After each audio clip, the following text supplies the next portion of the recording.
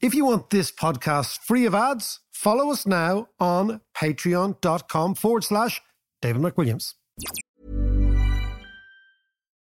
Since 2013, Bombas has donated over 100 million socks, underwear, and T-shirts to those facing homelessness. If we counted those on air, this ad would last over 1,157 days. But if we counted the time it takes to make a donation possible, it would take just a few clicks. Because every time you make a purchase, Bombas donates an item to someone who needs it. Go to bombas.com/ACAST and use code ACAST for 20% off your first purchase. That's bombas.com/ACAST, code ACAST. Ready to pop the question? The jewelers at BlueNile.com have got sparkle down to a science with beautiful lab-grown diamonds worthy of your most brilliant moments. Their lab-grown diamonds are independently graded and guaranteed identical to natural diamonds, and they're ready to ship to your door. Go to BlueNile.com and use promo code LISTEN to get $50 off your purchase of $500 or more. That's code LISTEN at BlueNile.com for $50 off. BlueNile.com, code LISTEN.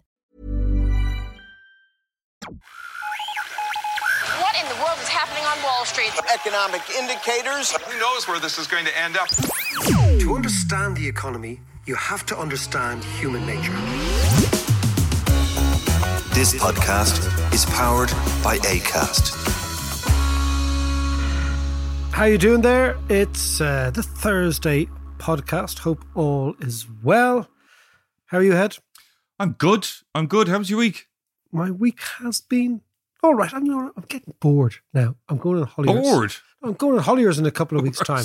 I go to Hollywood. Sorry, I thought it was me that was No, boring. it's never you. It's always me, John, the breakup. It's never you. It's me. It's me. It's not me, it's you. Like, I've changed. You've changed. Nothing to do with you. I've changed.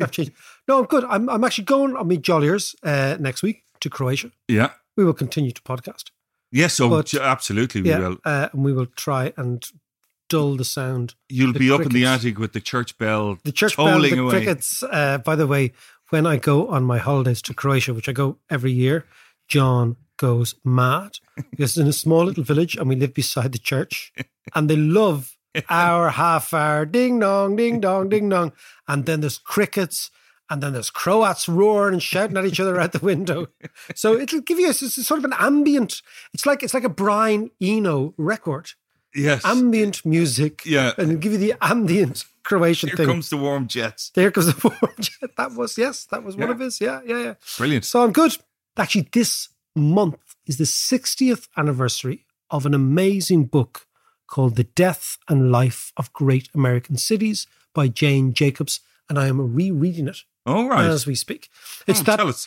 Give us a précis of it. 'Cause well, you know, I'm not going to read it. I know, I do all the reading. The other week we were talking about Dunleary and towns and cities. Well, Jane Jacobs was this extraordinary urbanist. She was originally from New York, but left the United States to live in Canada during the Vietnam War as protest. Okay. A bit like, do you know Naomi Klein? Yes. The Canadian. Oh, yes. Yeah, Canadian, very left-wing writer. Her parents the same. So there's a lot of American sort of anti-establishment folk who went to Canada. Yeah. Anyway, Jane Jacobs, it's all about how cities should live. And her whole idea is the city is a complex living organism and that density is the key.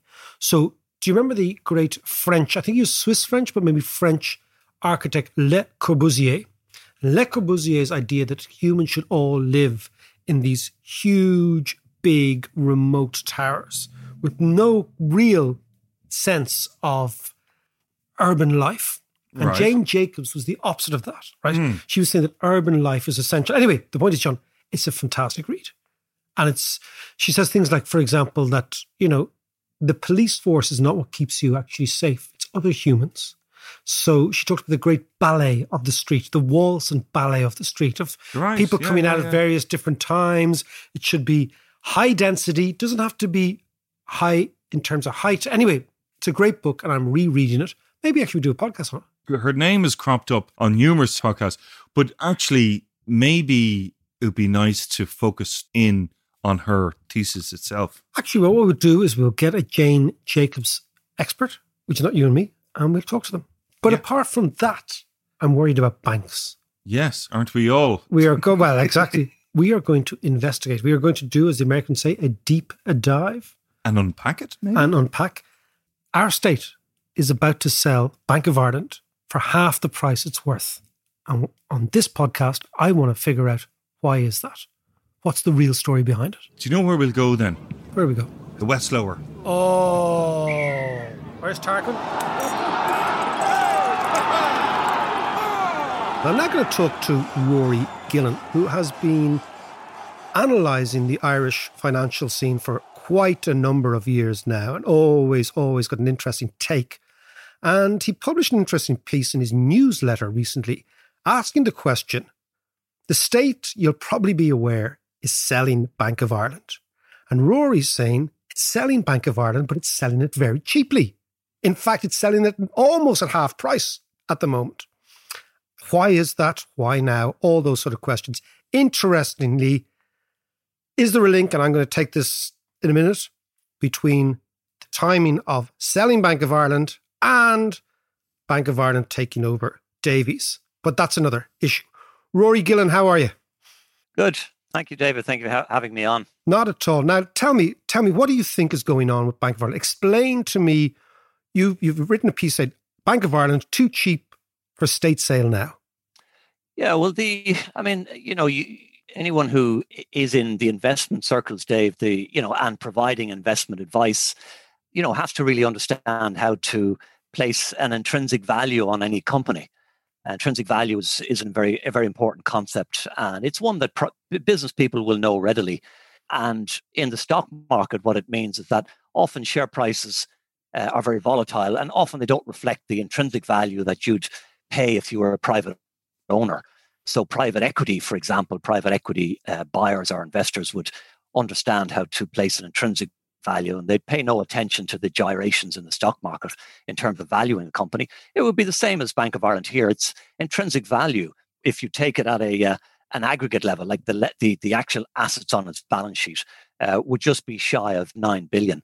If you put that on a per share basis, so each individual share would have an intrinsic value or a balance sheet value, that would be about €8 per share. And, you can't say... And where is it now? So you said the intrinsic value... So the share prices... Yeah, so the share price itself, which is not the balance sheet, right? Share price itself is €4.40. That's €4.40. So that's a sizable discount, about a 45% discount to the actual sort of balance sheet value. And I would argue in this case that the balance sheet value is pretty close to intrinsic value.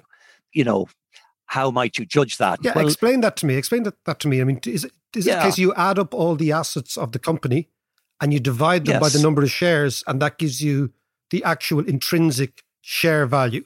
And then if there's a difference between the trading share value and the intrinsic value, then you shouldn't be selling, or you should be buying, given how cheap or expensive it is. Yes, it's something people in private business would do all the time. And yes, I mean, you can do it at the aggregate level, the balance sheet value, or you can do it on the per share level, David. So let's keep to the aggregate value. So if Bank of Ireland has a balance sheet value, which is totting up all its assets, taking off what it's funding, its debt, and you take all other liabilities off, and you'd say, well, what is left for shareholders? And you're getting a figure of just shy of 9 billion at the end of December 2020, when the annual report came out, or when the annual report is dated. And you say, if you look at the market value, or the value of Bank of Ireland in the marketplace, then you're saying it's just shy of 5 billion. So there's a pretty big disparity there. Now, often with companies, you can say, well, if they're not doing so well, if they've got a lot of competition, tough marketplace, lacking profitability, you could say, well, perhaps the balance sheet value doesn't actually mean intrinsic value. What would somebody pay for this business if they were going to buy the whole thing, right? And perhaps balance sheet value is just recording a historical cost of assets, put it that way. But in the case of banks, they're actually slightly different than most companies, because the assets on the balance sheet, a little bit like Ryanair. At the end of the day, aircraft can be sold off in a world market. Aircraft are very liquid. So bank loans, which banks own, they've lent money out, that's their main assets. They're very liquid. They can be packaged into parcels and sold off if they want. And even distressed assets, as you know, on bank balance sheets can be sold off easily. And indeed, the Irish banks, whether it's AIB, whether it's Permanent TSB and Bank of Ireland, as you know, to clean up their balance sheets, they have been selling off distressed assets for the last several years, which has made their balance sheets far more dependable, robust, transparent, whatever word you like to use. So, but, there are other assets on the balance sheet that you would pay no attention to, like, for example, the value of goodwill. For any acquisition, they may have paid a price that is too high or whatever, or they paid an element of goodwill for it, which is over and above the value of the property assets or whatever.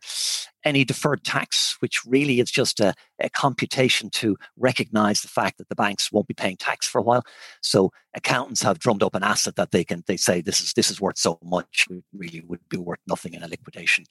And perhaps property. They do have good property portfolios, but I myself, if I was looking at the liquidation, I would write off the property on the case that you'd have to pay that out of redundancies to staff.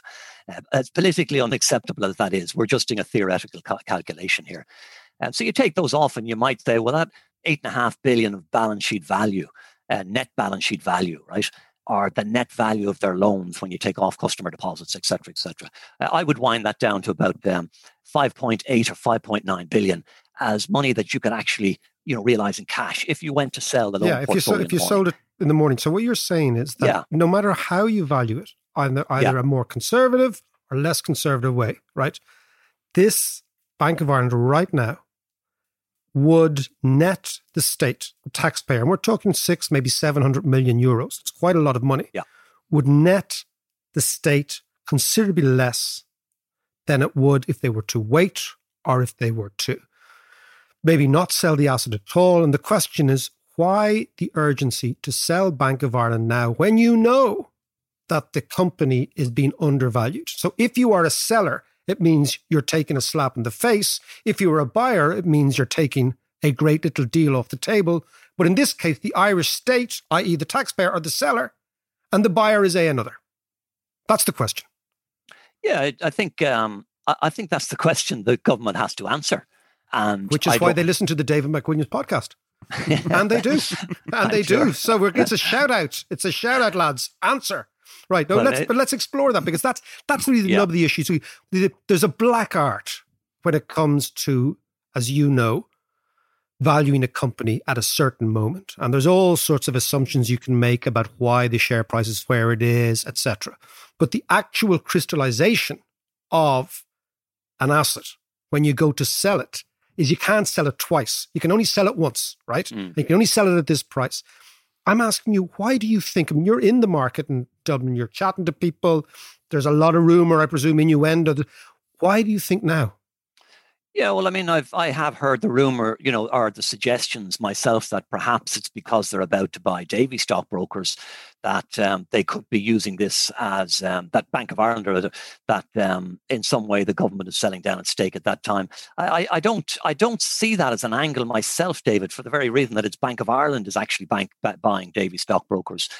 So I'm kind of. But wouldn't the government, on the basis of Davies is such a smelly asset at the moment, wouldn't really like to be actually owning a stockbroker that is under investigation by itself, right? If you actually think of the logic, right? Even your average dude advising the government say, hold your R there a second.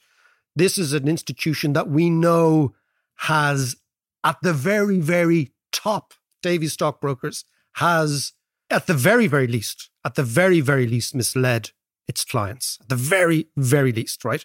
So the state doesn't want to be owning, because that would be seen to reward the very people you're actually investigating. That would make sense to me. Yeah, but I think Dave, you're reaching there. Yeah, I think you're trying to fit. I always reach, my friend. That's how you get to the solutions. That's when if you don't reach, you don't get. No, but I'm trying to understand, because you and I have said that there's no urgency. Interest rates are at zero. The state can borrow all day at very, very low rates. It doesn't need to net in any great tax take at the moment. That would be my own argument, Dave, that why now? Because the government is borrowing off the ECB at essentially zero cost, right? Unlimited money. And, why do it now when perhaps in 2 or 3 years' time, when, European economies and Irish economy have picked up, the bank will be back paying a dividend, and probably a dividend off the current share price in the order of 5 or 6%. and you can borrow at zero. So, why not hang on? Why not hang on? And look for a better time. I'm curious on it, Dave. I don't have a satisfactory answer. And I would love to know what the advisors to the government are saying and who they are. It could be Citibank, who are actually involved in the sale process. I'm curious. I don't have the answers there. Well, I'll tell you what we'll do. We'll leave this story now. I think it's an interesting question to leave hanging, and maybe some of our listeners will have an opinion as to what they believe or even have the knowledge as to what's going on. When we talk about banks, we always therefore talk, Rory, about the future of money, the presence of money, etc. I was reading today that the ECB and the Fed, in the FT, it was actually during the week, have said that digital currencies are about to come. Right, this is going to happen. And the idea being that the central bank will just basically, you will have a cashless economy. You will have kind of deposits put onto your phone or into an account, and it'll be digital. What do you think is going to happen to the future of money? That's very interesting, Dave, and the way you phrase it, because I'm in the investment markets myself, and because I have a newsletter, I have a keen interest in finding out quickly about the innovations that are coming down the line. I have been intrigued with cryptocurrencies, and we might get onto those in a moment, because I've been I write a lot about gold in my investment newsletter. But to go back to digital currencies, I think there's two big points that I would make, Dave, and I would agree with you. And it makes complete sense to me that we will have eventually a cashless society. I think it is a game changer for governments in terms of tax revenue, because it will eliminate the shadow economy or the black economy, and it will mean more transparent, more robust tax revenues for government. People might say it's a negative, but clearly it is a positive, and particularly when they're struggling with debt these days. I mean, governments do need more taxes, and that's a pretty simple way to get it. The other is that, with a digital currency, you essentially, for the consumer in society, you can swap bank deposits for a deposit with the central bank. So essentially, explain that to me. So does that mean, like me, Dave McWilliams, has a Bank of Ireland account that I opened when I was 18 when I went to college? I think they bought me about 10 pints. I think that was the incentive. I remember at the time, Bank of Ireland, they were giving something away for free to get students. Yeah. And it's very interesting. Although you talk about bank competition over the years, we're going back 30 years, bank deposits are what they call in economics very sticky. People actually don't change that much. You get your bank deposit, you open your account, you get a credit card, and suddenly you find you're a bank customer for years, even though in your gut you think I should change. But they're sticky, right? Now, what we're talking about in this new world is no longer does David McWilliams have a Bank of Ireland or an AIB or whatever account, right? I have an account with the Irish Central Bank. Is that what we're talking about? That's what you're talking about, Dave. And that's a transformation, because now you have a guarantee from the central bank as opposed to the bank. Yeah. And of course, the central bank is a state, which is a far better guarantee than the bank is. But what does this mean for the bank? Because as we know, obviously, a huge part, banking business isn't that complicated. You take money in and you try to make sure that you don't give out as much interest on the money you take in as the money you lend out. And the margin in the middle should be your profit margin, more or less. If you're saying that deposits will be sucked out of our normal banks, given to the central bank, what does it mean for the banking system? Yeah, well, let me just correct you there for a moment, Dave. Right? It should be a simple business, shouldn't it? But I mean, the banks have a habit of making it extremely complex by going bust every. Well, that's true, and that's because of the difference between your deposits. I think it's a fair point to say that you've basically got what they call in economics a time mismatch, right?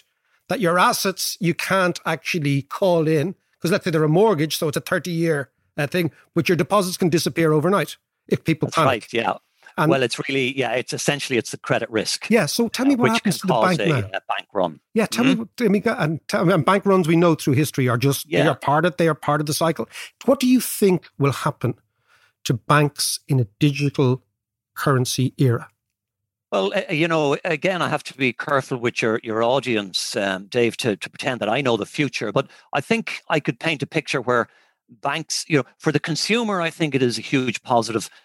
Because they can have deposits with central banks where the guarantee is better. Certainly, a country like Ireland. Yeah. I mean, you couldn't make the same statement in Uzbekistan, in Turkey, in Venezuela. But in this part of the world, yeah. But in the developed world, you can make that statement, right? And particularly within the Eurozone. I think there's a cleaner sense of a guarantee, and it's seamless, it's transparent, it's easier to deal with. I think for the banks, what it means is instead of getting the customer deposits off you, they get it off the central bank. Okay. Right? Because obviously that's their source of funding. So basically they'll borrow from the central bank. Yeah, I think these banks will end up being lending institutions. Okay, I hear you. Actually, that would work quite nicely. It would also take out the risk. It will take out the risk of the bank run in a much more right. That's quite interesting. So we could a bank could then be let go bust easily, seamlessly, transparently, because you're just dealing with shareholder capital, and its only obligation is to the central bank, which in itself can't go bust. Interesting. Yes. And do you think now, Rory, before we go, that we're on the cusp of this? Because what I'm always fascinated by money, even if you go all the way back, and we do it in the podcast, John gets bored of me talking about the Sumerians and the Egyptians and the Lydians and the original gold coming from stuff I actually like, from the Pactolus River and all that carry. This is something like, but the story of money is the story of financial innovation. At every stage, somebody figures out a better way of doing things, a quicker way of doing things, a more acceptable way of doing things. And usually this coincides with the technological change of some class. Do you think we're on the cusp of something like this now, Rory? Yeah, but I'd like to make a distinction, Dave, if you'd allow me. I will. I'm a close follower of gold because I'm just very interested in it. And when I look at, the developments that are taking place, and particularly in the cryptocurrency world, my own understanding is that, true money serves two purposes. It serves the medium of exchange, and then it has to be a store of value. And, gold has always been a poor medium of exchange because the price bounces around too much because of the lack of supply. But it's been a superb store of value because it's outside the banking system. Superb store of value relative to bank deposits, say, right, which aren't trusted. Equities and land are pretty good too. But when you look at cryptocurrencies, and I've thought about this deep and long, and I seem to still be in a minority on this, by the way, which is a little bit frustrating.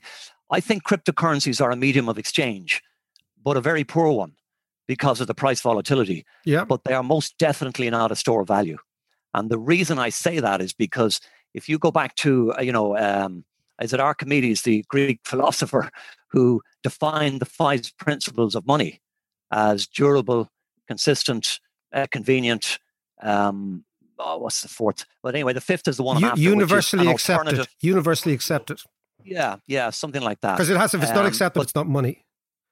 Yeah, absolutely. And the 5th, which is the most important in my mind in understanding this area, is it must have an alternative use value. Now, the reason that's important is because it goes back to what is an asset's intrinsic value. For gold, its intrinsic value is its alternative use value. If nobody wanted gold anymore for money, what would happen? The value of gold would go back to its production cost for jewelry. Yeah, for jewelry and ornamentation and whatever. Yes. And you sell most of it in India, which is actually already the case. Correct, and China. They're huge buyers as well. Yeah. And that is its intrinsic value. So if it's never required for money anymore, if the digital currencies work and nobody wants the money anymore and all the governments are always controlling the money supply and they do it well and they never wreck up and they blah, blah, blah, then gold often goes through periods where it's ignored as money. Nobody wants it as money. For example, Dave, from 1980 to 2000, gold corrected by, I think it was 76% from top to bottom. That's in price terms. Yeah. In inflation terms, it was nearly wiped out. Now it's had a huge recovery in the 2000s, but there was a 20-year period there where nobody wanted gold as money. They just didn't want it. It wasn't needed. Everything was good. In the cryptocurrency world, anyone who invests in cryptocurrencies are going to have to answer that question. When they're no longer required as money, as will be inevitable from time to time, where is the intrinsic or base value? I would argue it's zero. That's not 1,000, not 2,000. It's zero. So all guys that are buying it, they're mixing up the medium of exchange with a store of value, in my view. We will leave it there. The Bitcoiners are going to be going mental. But I think it's a very interesting place to leave it. Rory Gillen, thank you so much indeed. Excellent stuff. All right. That was Rory Gillen there of GillenMarkets.com. That's GillenMarkets.com. Very interesting newsletter every Saturday. Usually great insights, different angles, well worth a read. So check it out.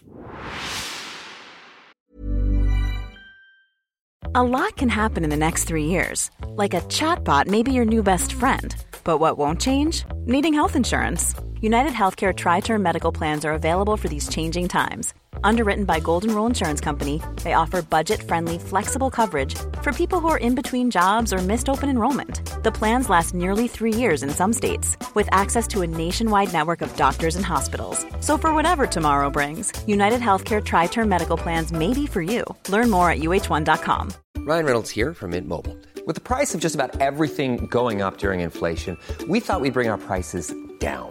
So to help us, we brought in a reverse auctioneer, which is apparently a thing. Mint Mobile Unlimited Premium Wireless. How to get 30, 30, bit to get 30, bit to get 20, 20, 20, bit to get 20, 20, bit to get 15, 15, 15, 15, just $15 a month? Sold! Give it a try at mintmobile.com/switch. $45 up front for 3 months plus taxes and fees. Promo rate for new customers for limited time. Unlimited more than 40 gigabytes per month. Slows full terms at mintmobile.com. Many of us have those stubborn pounds that seem impossible to lose, no matter how good we eat or how hard we work out. My solution is PlushCare. PlushCare is a leading telehealth provider with doctors who are there for you day and night to partner with you in your weight loss journey. They can prescribe FDA-approved weight loss medications like Wegovy and Zepbound for those who qualify. Plus, they accept most insurance plans. To get started, visit plushcare.com/weightloss. That's plushcare.com/weightloss.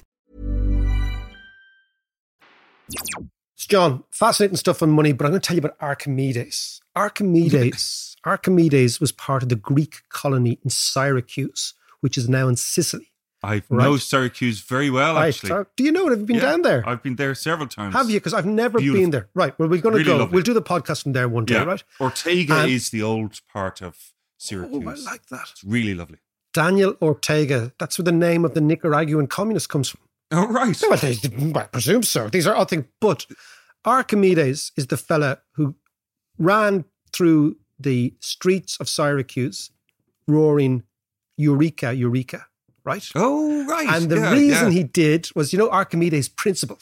Yeah. Which is basically, he was trying to figure out mass. Like, he was an incredibly brilliant person. And the reason I find this even more fascinating than talking about money is that he was a brilliant mathematician, right? Right. But he was trying to figure out mass. And he couldn't figure out how does it... And then he got into the bath, got into a full bath, and he realized that his weight displace the same amount, right? And therefore they could actually figure out how to cantilever things, how to use engineering, so it's really, really fascinating. Really simple, but really brilliant. And of course, and because he was such an eccentric, he jumps out of the bath in the raw, goes down, runs through the street and roars, Eureka, Eureka. Now, the sad story about this, right, was that... He was arrested. No, he wasn't arrested. They just thought he was mad. So the Greek Empire was a series of city-states, right? Yeah. Plato described them as like frogs looking into a pond. So the pond was the Mediterranean and the Aegean littoral, as they call it. And these little states like Sicily and whatever were kind of like frogs looking in. So they were all connected. Right, that's a lovely image, actually. Isn't it a great image? Oh, Plato was a good man for the imagery. Good man for the imagery. But one of the great tragedies of Western culture is the following. That Archimedes and the Greeks were beginning to get mathematics, right? They were really beginning to get mathematics, right? Having taken it from our friends, the Egyptians, who took it from our friends, the Persians and the Sumerians, right? So it was really who took it from the Indians, right? So it was all going on. And you know what happened? The Romans, who were this terrorizing macho force. So if the Greeks were sort of effete thinkers and philosophers. And the Romans were macho murderers. The Romans were a big militaristic force. Yeah. And they started invading into Sicily, the poor old Greek areas. Yeah. And didn't they kill Archimedes? They murdered him, right? Right. They murdered him as he was trying to figure out the mathematical equation on the ground, right? And that was the moment when the Romans came, destroyed all mathematics. And the Roman mathematics system has been unbelievably... Remember, like, if you look at old... Because you couldn't count. You know the old Roman numerals? M, C, X, L. You can't count with that shit. Yeah. You can It's only... true, yeah. Yeah, you only put it on posh houses. Have you always noticed that people who are really aspirational use Roman numerals for their houses? At the end of all TV programs. All TV programs. Yeah. But isn't that... Well, sorry, I find this fascinating. No, keep going. This is good. I'm just telling you, this is more of my stuff. But Syracuse we will go to.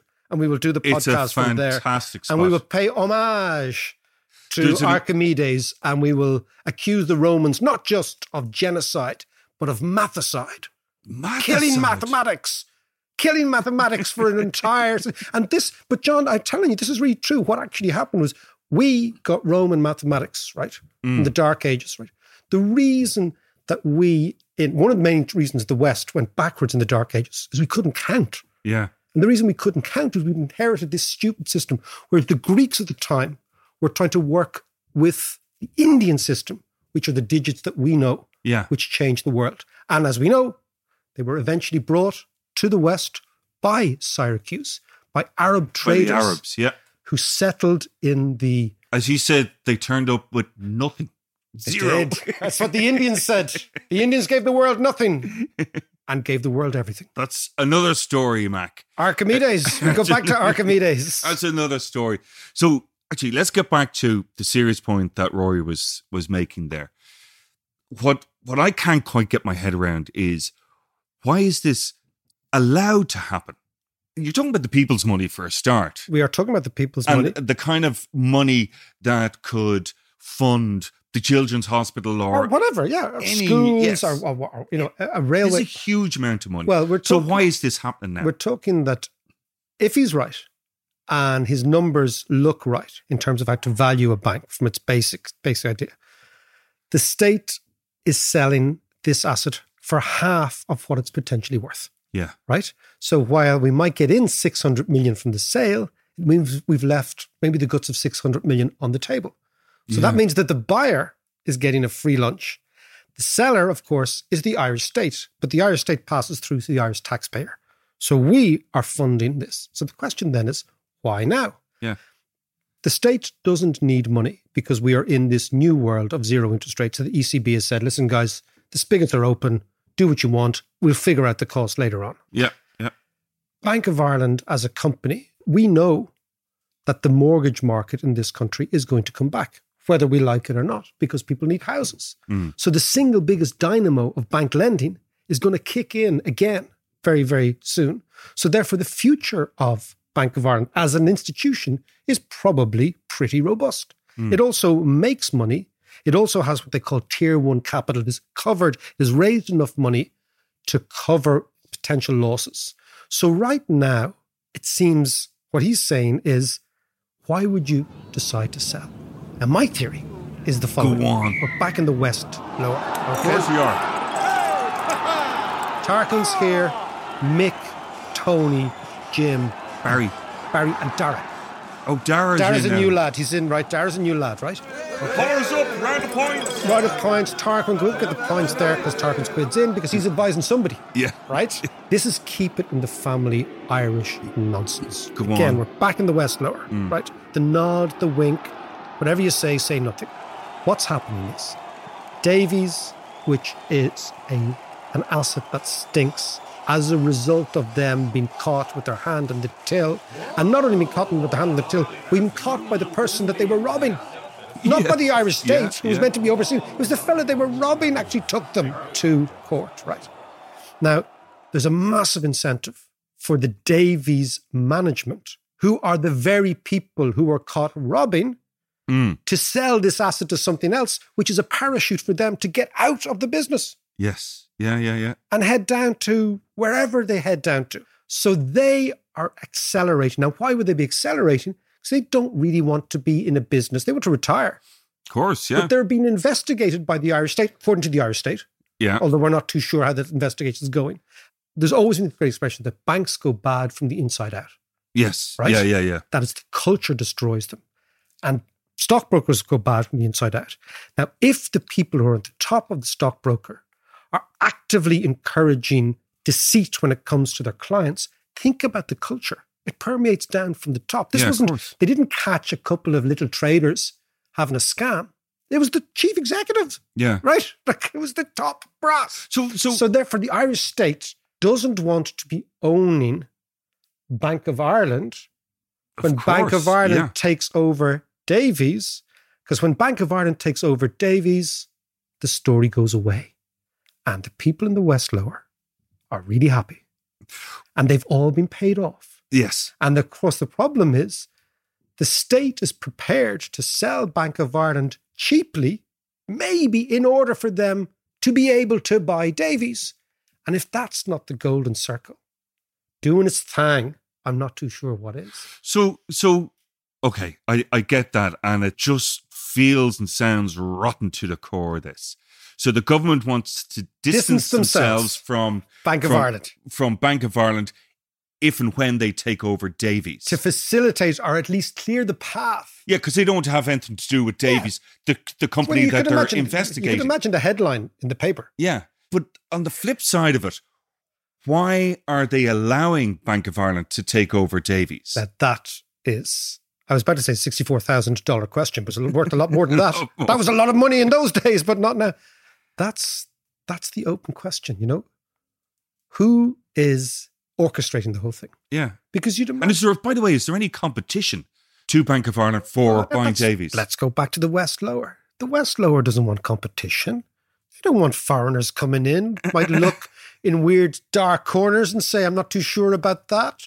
They might say, well, let's hold up that sale until we really know what happened with all the shenanigans.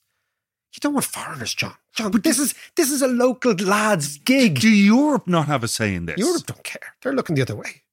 They're Europeans. I mean, I'm just saying, what we always find, you know what's really funny in Ireland? Yeah. Is we always say, surely the big fellas in Europe. Yeah. We've got to sort our own house out. Yeah.